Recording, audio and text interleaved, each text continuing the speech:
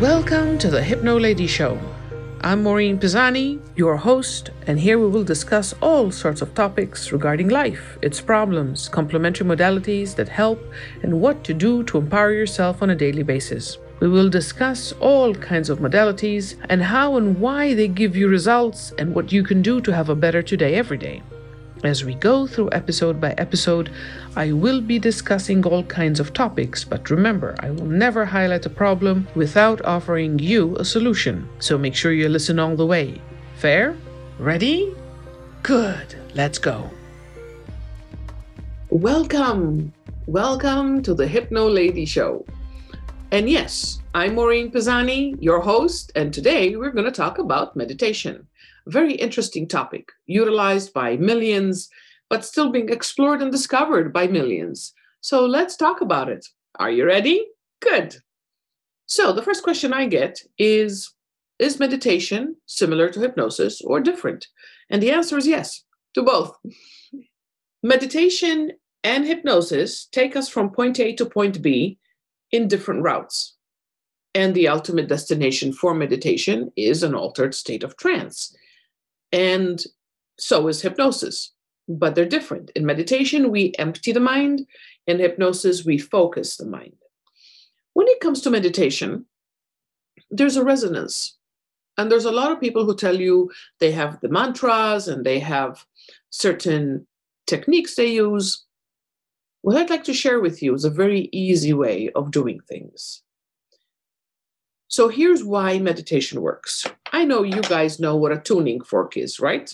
Mm-hmm. And you know that if I strike it, not only do you hear it, you can tell I feel the vibration inside. So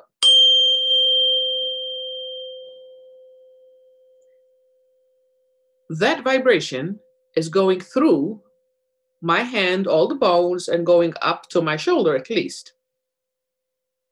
The science behind it is that the reverberation goes through the entire body, and there's something called entrainment. Entrainment is, think of having 6 grandfather clocks next to each other, and the pendulums are all off. Somehow, entrainment causes all the pendulums to swing in the same rhythm. So what is happening? With meditation, we are utilizing words, mantras, even the very basic, the soham, to entrain the body to reset to safe, to reset to calm, because it's something that we can override. Remember, there might be situations we cannot control, but we can always control our response to the situation. So if something happened and you know that you're feeling flustered and you know that inside you're jittery and everything is too antsy, just take a moment. And you can do this, of course, not when driving, but you can do this most anywhere and settle down. So one of the things I recommend, because when they tell you empty the mind, that's like almost impossible to do. At least for me, it's impossible to do. And there are some people and some schools of thought that tell you that we have the monkey brain, the human brain, that the second you say quiet the mind, it's going, oh, look at that, and look at this, and look at this, right? You know what I'm talking about, right? So to quiet the monkey brain, give it a job. So there's this easy exercise to do in meditation to connect your breath with the phrase so hum. And the way to do it is to bring in the so in the inhale and the hum on the exhale. You have to be careful to match to the breath, not the words. Because if you're breathing to match so hum, you're going to hyperventilate. So match to the breathing. So as long as it takes you to take the inhale, do the so, and then as long as it takes you to do the exhale, do the hum. So how do we engage the monkey brain? In my experience, and feel free to use it and feel free to do something else. Remember when we push kids on swings and you see the base of the swing coming up and it's like an inch, like the wood, right? The base of the seat, it's like an inch thick and you see the width coming up and then the width goes away. So in my mind, when I'm doing the Soham meditation, I'm bringing the so in the curve, in the little swing movement. And then, by the way, the hum goes all the way away. But I'm also flipping fonts. So my mind is going, the monkey brain is going, are we doing golden bubbles and so? And we're doing silver sparkles and hum. And this way, that part of my mind keeps busy, but I keep so hum going. And it's quiet. Now, the beauty of meditation is that we don't have to strike a tuning fork. The simple fact of the word, which is why you are given mantras, because they're given specifically for the resonance, for their vibrational strength. And you do it. And you're quiet. And levels of stress lower. And that's something you can do for 33 seconds, for 3 minutes. Some people do it for half an hour. Some people do it twice a day for 3 hours. It's according to how you can implement it. Now, a lot of people will tell you, the second you walk into the meditation world, they're going to talk about the gap. The gap is a very interesting premise. It exists. I'll give you that any day. But the gap is something where you're practicing, and everybody talks about, have you found the gap? Did you experience the gap? And you're like, what's the gap? The gap is something where you're meditating. So in my mind, if you had to be in my head while I'm meditating, I'm seeing these two words, right? We got the so coming up and the hum going away. And in my mind, that's all I'm doing. I have the swing and it's coming in and out with the words, with the breath. But then what happens, which is the gap, is somehow I have no warning. I'm not there. By the way, you never realize you're not there. What you realize is when you come back. And coming back could be you feel like you just landed in the seat. You feel like you just came back into and connected with the physical body again. There's this reconnection. It's weird. I get it. And I appreciate that right now you're going, this is too strange.